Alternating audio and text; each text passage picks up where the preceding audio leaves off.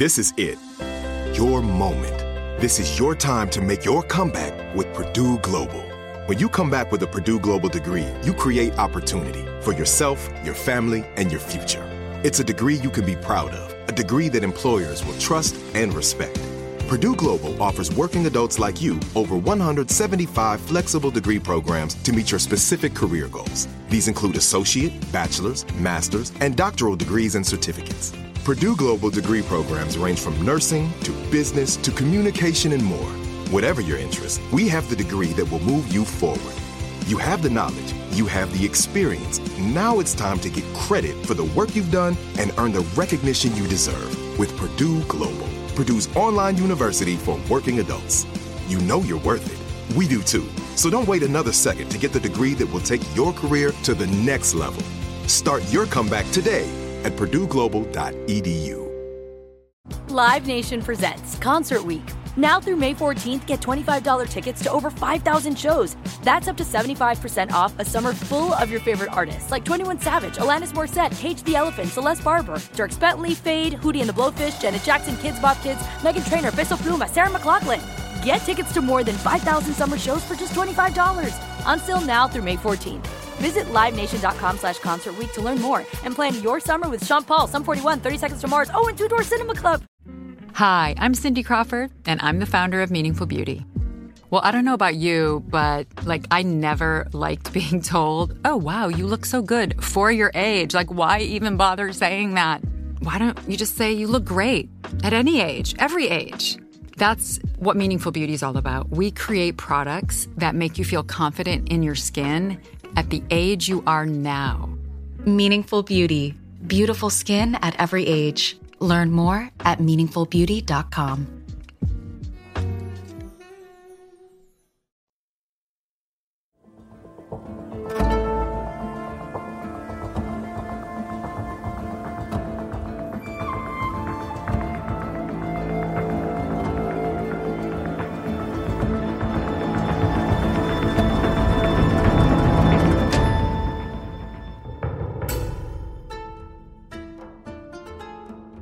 Hi, hello, welcome. This is Let's Talk About Myths, baby. And I am that host of yours, that woman, Liv. Well, the time has come. We're diving back into the Aeneid for the second to last episode on Aeneas and the founding of not actually Rome. You see, all of this is used as a sort of prequel to the founding of Rome, which comes later. It's a bit of a letdown when you remember that, but still, Aeneas was quite the heroic dude, and the story was very important to Rome. Even if we do have to wait another couple hundred years for Remus and Romulus to come around, suckling on a mother wolf. A story for another time.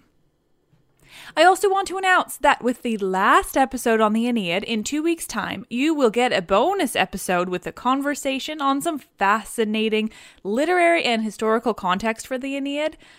Am I overloading you with content? My episode on Medusa has been downloaded about half as many times as the conversation with Anwen about her, so I think I might be overloading you with content. We'll see, I guess. Anyway, listen to my episode on Medusa. I put more time into that one than most.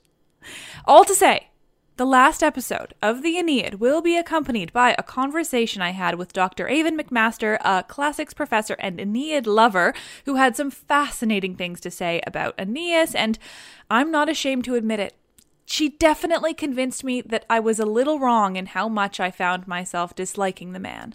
I stand by my preference to Homer, no question, but my opinion about the Aeneid absolutely evolved having spoken to her, so I hope you enjoy the conversation. You will learn a lot. But, well, originally I thought today's episode would be the last in the Aeneid, which is why I'm telling you all of this, but there was too much content. So next time. But not next week, because next week's episode is an incredibly exciting conversation with one of my favorite authors, one who I've talked about so many times on this podcast, the name of whom I will announce at the end of this episode. Well, where did we last leave Aeneas? War was raging between the Latin armies and the Trojans, Turnus at the head of the former. The Trojans had been fighting without Aeneas and without the backup he was bringing along with him. They'd done okay at first, but they really needed Aeneas. Fortunately, where we last left the story, Aeneas had finally arrived at the battle with the Latins, and Turnus and his men were making their way towards Aeneas' ship that was just about to land. Things are really getting going.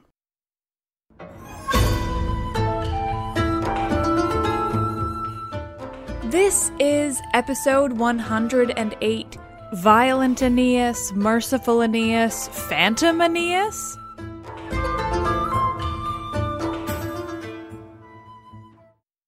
At the sight of the Trojan ships nearing shore, the Italians, the Latins, the even more names I've been torn about what to refer to them as because there are a bunch of tribes in that region, and the Aeneid uses like a handful of names to describe both the Latin army and Aeneas' allies.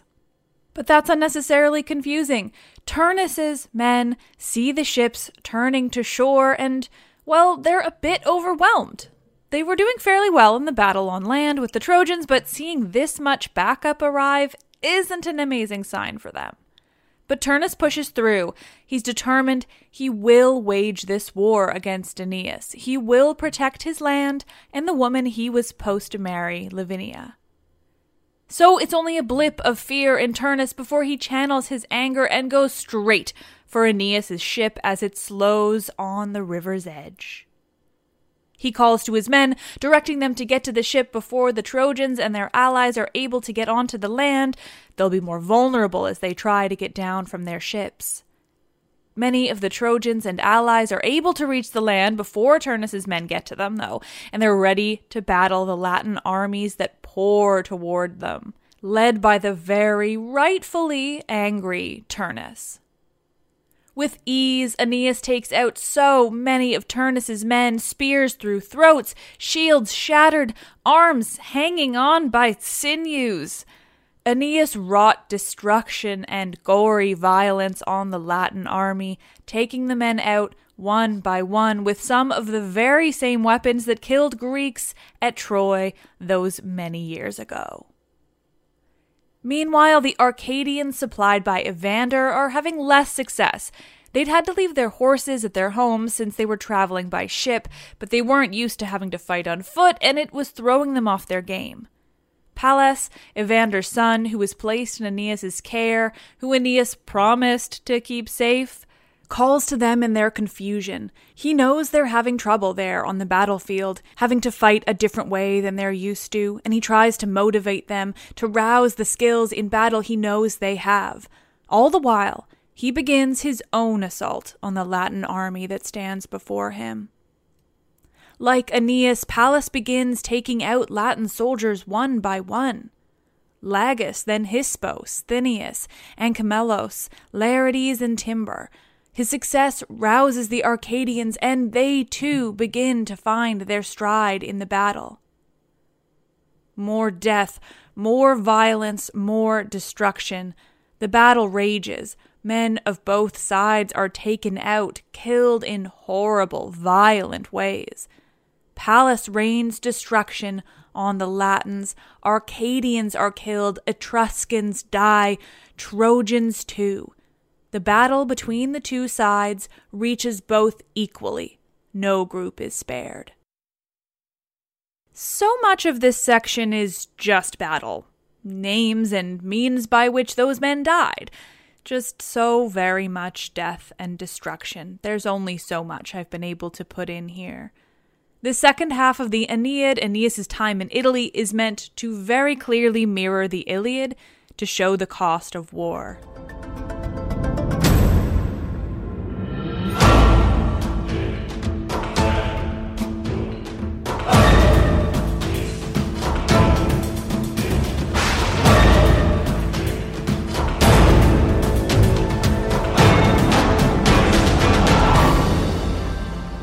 Now Virgil brings our attention to two young men, one on each side of the battle. Pallas we already know. He's the son of Evander, taken on by Aeneas to be shown the ways of war and battle. And Lausus, son of Mezentius, an ally of Turnus. Both are going to meet their fates on this battlefield. For now, though, they fight each other, equally matched. As the war rages on, Turnus turns his attention to Pallas, well aware of who he is and his importance in the battle. Evander might not be there to watch, though Turnus wishes he was, but regardless, his son is just as important to turning the tides of the battle.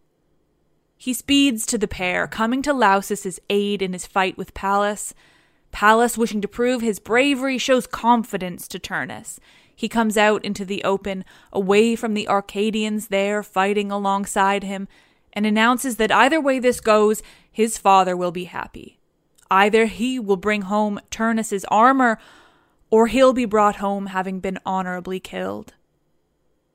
Turnus flies at Pallas, who stands strong against him, calling out to Hercules, who his father Evander had taken in and given shelter to, the hero so worshipped by the Arcadian people there in Italy, so connected to them. Evander asks for the hero's help in defeating Turnus. Hercules hears Pallas' calls for help, but there's nothing he can do to help the young man there on the battlefield. Jupiter reassures his son, who's now a god up on Olympus. Everyone's life has a set ending, but Turnus' too will come soon enough. Pallas throws his spear at Turnus and takes up his sword. The spear pierces Turnus' shield and even his armor, but only grazes the man himself. In response, Turnus throws his own spear, which flies a little truer and a little stronger. Turnus' spear pierces through Pallas' shield and his armor, diving deeper and deeper, finally driving itself deep into Pallas' chest. Pallas is able to wrench the spear from his armor and the wound, but with the spear comes too much of the man's blood. He falls forward, metal clanging against metal, his lips touching the earth of Turnus' people. Turnus stands over the body of poor Pallas, brought all the way there by Aeneas as his protege, the show of trust Evander had for Aeneas in his battle against Turnus and the others. Turnus stands over his body and calls out to the Arcadians who'd been there to watch the poor youth's death.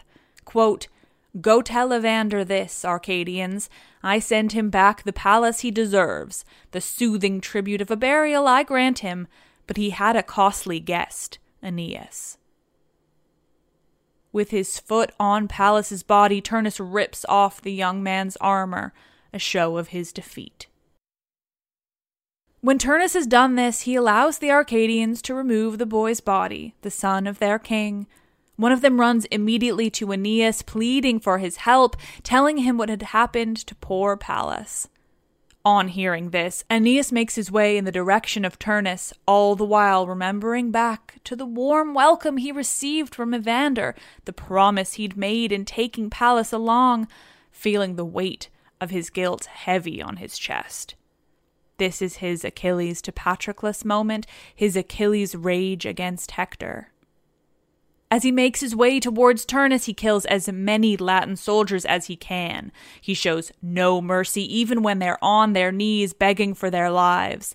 He is too full of rage at Turnus, and he takes it out on the men.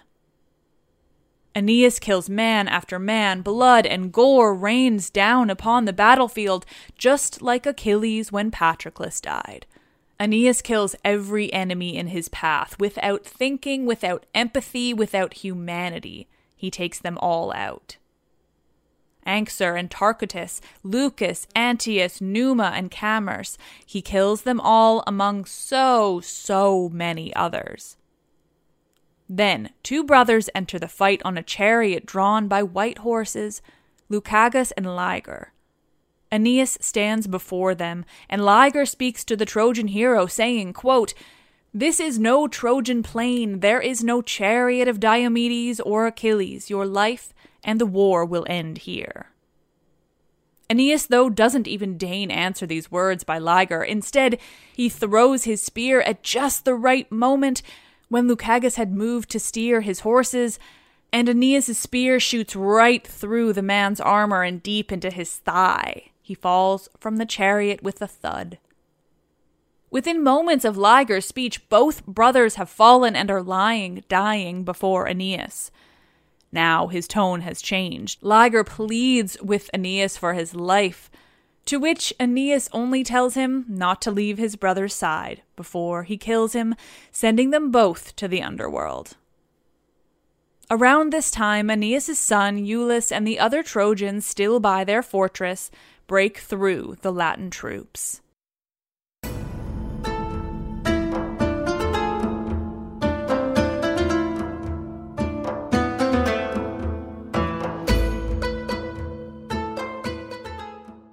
This is it. Your moment. This is your time to make your comeback with Purdue Global. When you come back with a Purdue Global degree, you create opportunity for yourself, your family, and your future. It's a degree you can be proud of, a degree that employers will trust and respect. Purdue Global offers working adults like you over 175 flexible degree programs to meet your specific career goals. These include associate, bachelor's, master's, and doctoral degrees and certificates. Purdue Global degree programs range from nursing to business to communication and more. Whatever your interest, we have the degree that will move you forward. You have the knowledge, you have the experience. Now it's time to get credit for the work you've done and earn the recognition you deserve with Purdue Global, Purdue's online university for working adults. You know you're worth it. We do too. So don't wait another second to get the degree that will take your career to the next level. Start your comeback today at purdueglobal.edu. Live Nation presents Concert Week. Now through May 14th, get $25 tickets to over 5,000 shows. That's up to 75% off a summer full of your favorite artists like 21 Savage, Alanis Morissette, Cage the Elephant, Celeste Barber, Dierks Bentley, Fade, Hootie and the Blowfish, Janet Jackson, Kids Bop Kids, Meghan Trainor, Peso Pluma, Sarah McLachlan. Get tickets to more than 5,000 summer shows for just $25. Until now through May 14th. Visit LiveNation.com/Concert Week to learn more and plan your summer with Sean Paul, Sum 41, 30 Seconds to Mars, and Two Door Cinema Club. Hi, I'm Cindy Crawford, and I'm the founder of Meaningful Beauty. When Dr. Sabah and I decided to do a skincare line together, he said to me, we are going to give women meaningful beauty. And I said, that's exactly right. We want to give women meaningful beauty, which means each and every product is meaningful. It has a reason to exist. It's efficacious. You're going to get results. And then you just go out and live your life.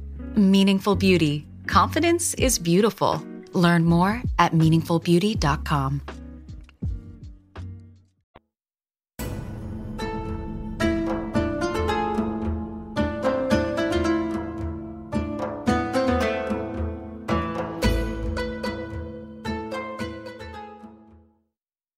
Meanwhile, on Mount Olympus, Juno and Jupiter watch the battle taking place before them on the plains of Latium, and Jupiter comments on the strength of Venus being shown down there on the battlefield.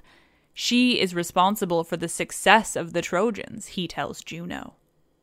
Why do you taunt me? She replies, as she is notably on the side of the Italians in this fight that is, at least for the moment, not going particularly well for the people of Italy.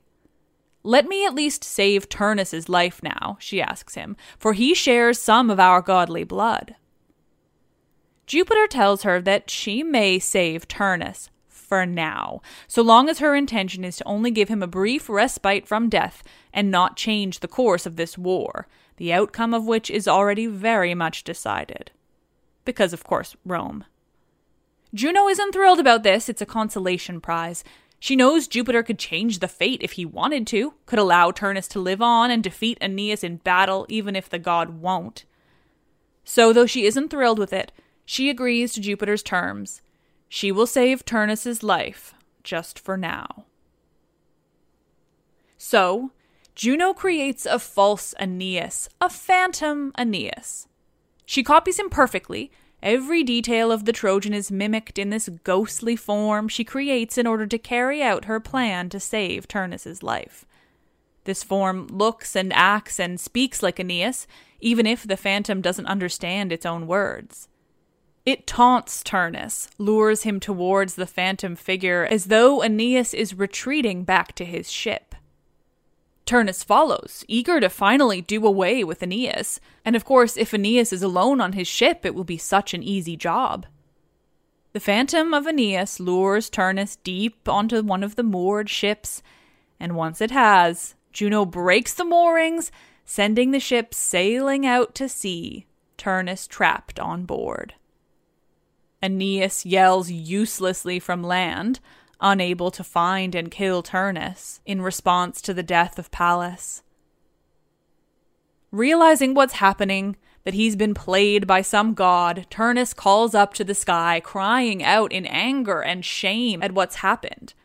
Why have they done this? What has he done to deserve the shame of being whisked away from battle unharmed while all his men continue to fight? How will he get back? When will he get back? He calls and calls to the gods in his hurt, his anger, his embarrassment. Turnus considers his options. Should he just fall on his own sword right now, end his life, so he doesn't have to face his men having seemingly fled the battle? Should he dive from the ship and attempt to swim the rapidly increasing stretch of sea between the ship and the land? Turnus tries both plans 3 times. Each time, Juno keeps him from going through with it, holds him back, much to his increased frustration and fury. Of course, once more, this moment is mirroring the Iliad, though funny enough, it's Aeneas who gets whisked off from that battle.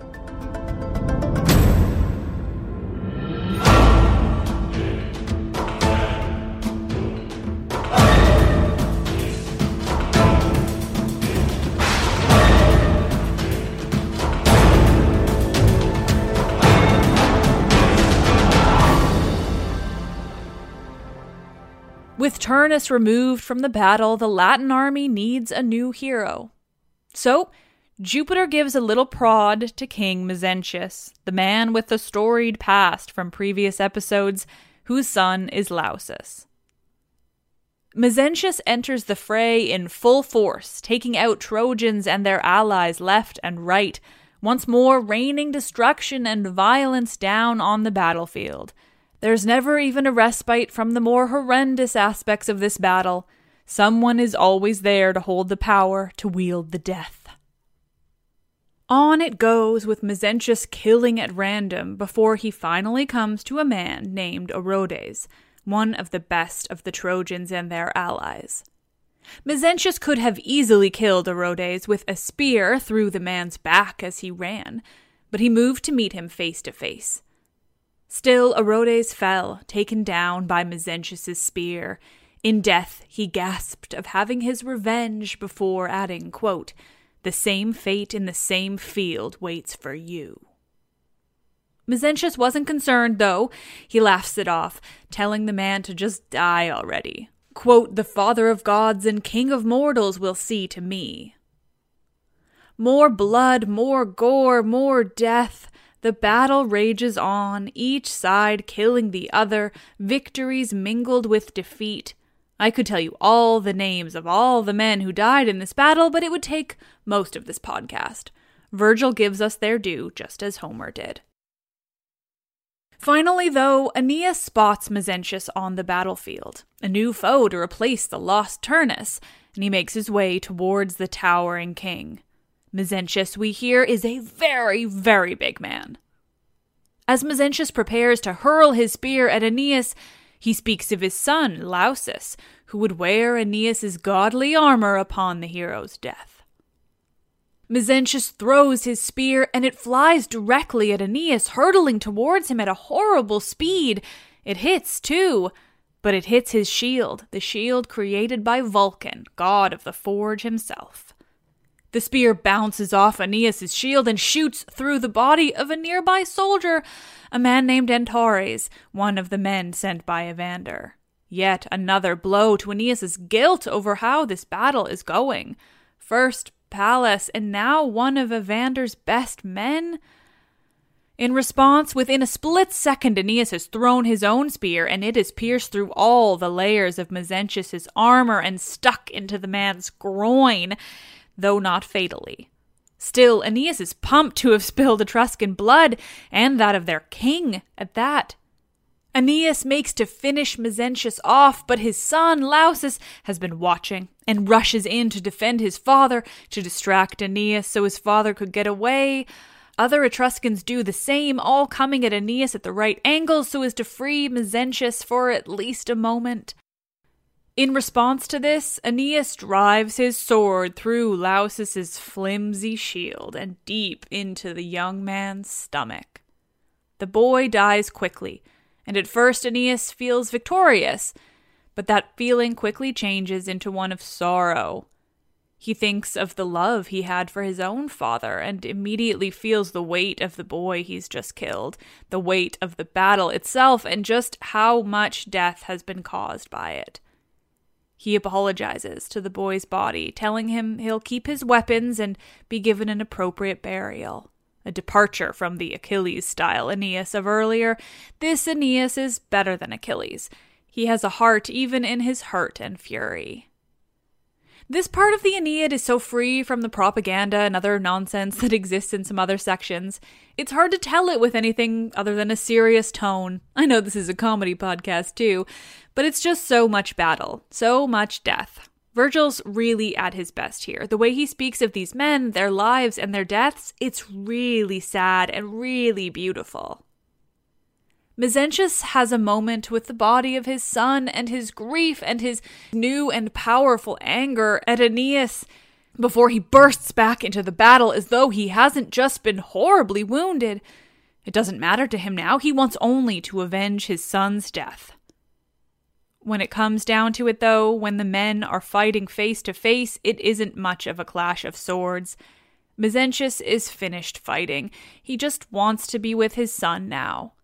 He lets Aeneas wound him, and after a speech about his son, his death, and a plea to bury him with his son even though he's surrounded by enemies, so many of those enemies once his own subjects, he presents his own throat to Aeneas' spear, and his blood flows out.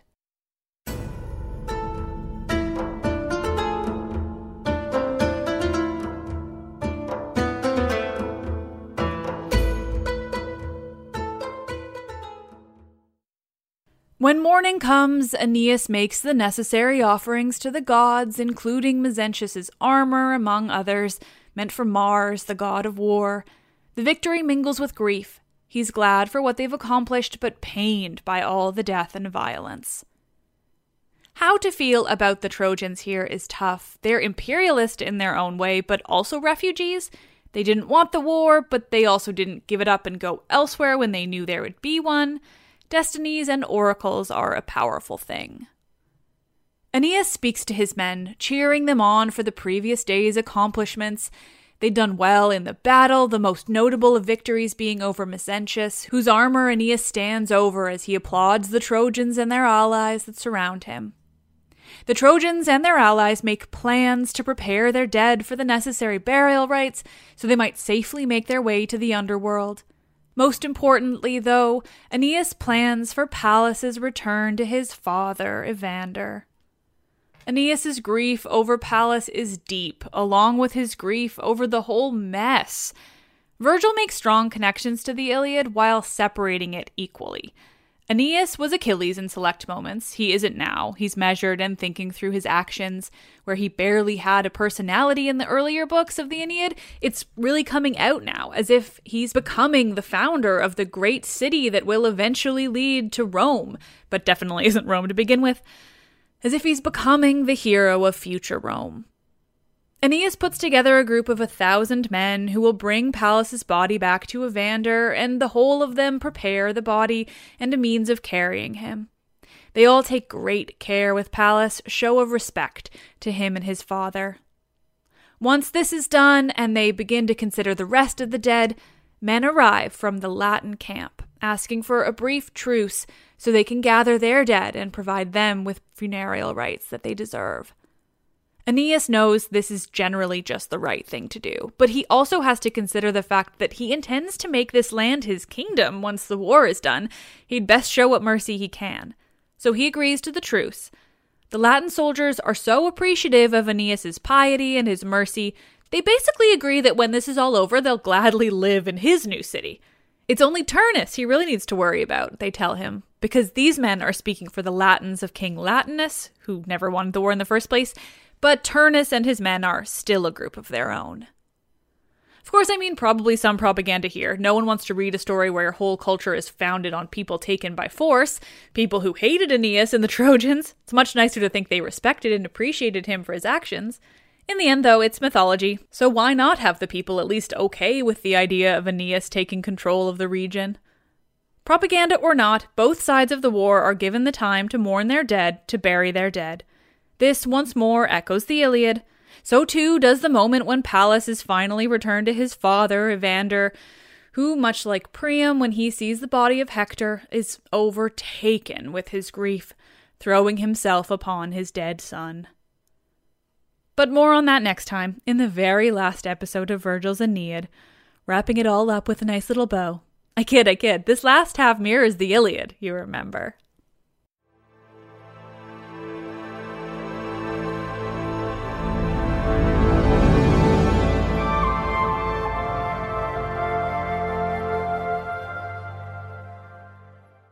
Oh, nerds, thank you all for listening. It's probably clear from what you just listened to, but it wasn't really possible to add that much commentary into this episode. It's really just lots and lots of battle, and then some more battle.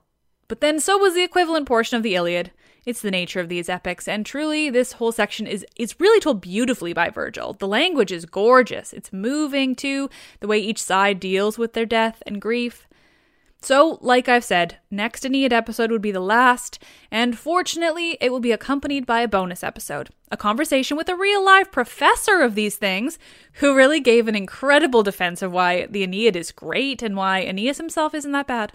It was a supremely fun conversation. I personally learned so much, and I think you'll all really enjoy it. And after that, oh my god, I can't wait to get on to other things, the original things from this podcast. But next week, a conversation with one of my favorite authors, she of the beautiful retellings of women-centered stories of ancient Greek mythology, Natalie fucking Haynes. You heard me. The episode coming out next week is a conversation I had a couple months ago with the brilliant, incredible author Natalie Haynes, all about her new book, 1,000 Ships, which is new to North America at least, but has been out for a while in the UK. I loved the book. It's a beautiful and touching retelling of the Trojan War through the eyes of the women involved, from the Trojan women to the goddesses down to even Eris and the muse of epic poetry, Calliope. It's stunning. Highly recommend the book, and oh, how wonderful it was to speak with Natalie Haynes all about the women of mythology, how they're treated, how we can reimagine their stories or just amplify them. Thank you all so much. You're all so lovely. I am Liv, and I love this shit.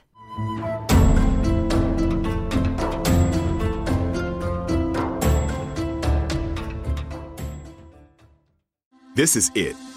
Your moment. This is your time to make your comeback with Purdue Global.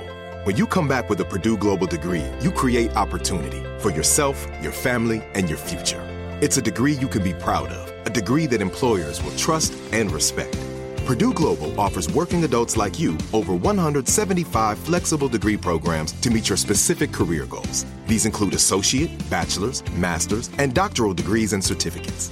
Purdue Global degree programs range from nursing to business to communication and more. Whatever your interest, we have the degree that will move you forward. You have the knowledge, you have the experience. Now it's time to get credit for the work you've done and earn the recognition you deserve with Purdue Global, Purdue's online university for working adults. You know you're worth it. We do too. So don't wait another second to get the degree that will take your career to the next level. Start your comeback today at purdueglobal.edu. Live Nation presents Concert Week. Now through May 14th, get $25 tickets to over 5,000 shows. That's up to 75% off a summer full of your favorite artists like 21 Savage, Alanis Morissette, Cage the Elephant, Celeste Barber, Dierks Bentley, Fade, Hootie and the Blowfish, Janet Jackson, Kidz Bop Kids, Meghan Trainor, Bissell Pluma, Sarah McLachlan. Get tickets to more than 5,000 summer shows for just $25. Until now through May 14th. Visit LiveNation.com/Concert Week to learn more and plan your summer with Sean Paul, Sum 41, 30 Seconds to Mars, and Two Door Cinema Club. Hi, I'm Cindy Crawford, and I'm the founder of Meaningful Beauty. When Dr. Sabah and I decided to do a skincare line together, he said to me, we are going to give women meaningful beauty. And I said, that's exactly right. We want to give women meaningful beauty, which means each and every product is meaningful. It has a reason to exist. It's efficacious. You're going to get results. And then you just go out and live your life. Meaningful Beauty. Confidence is beautiful. Learn more at meaningfulbeauty.com.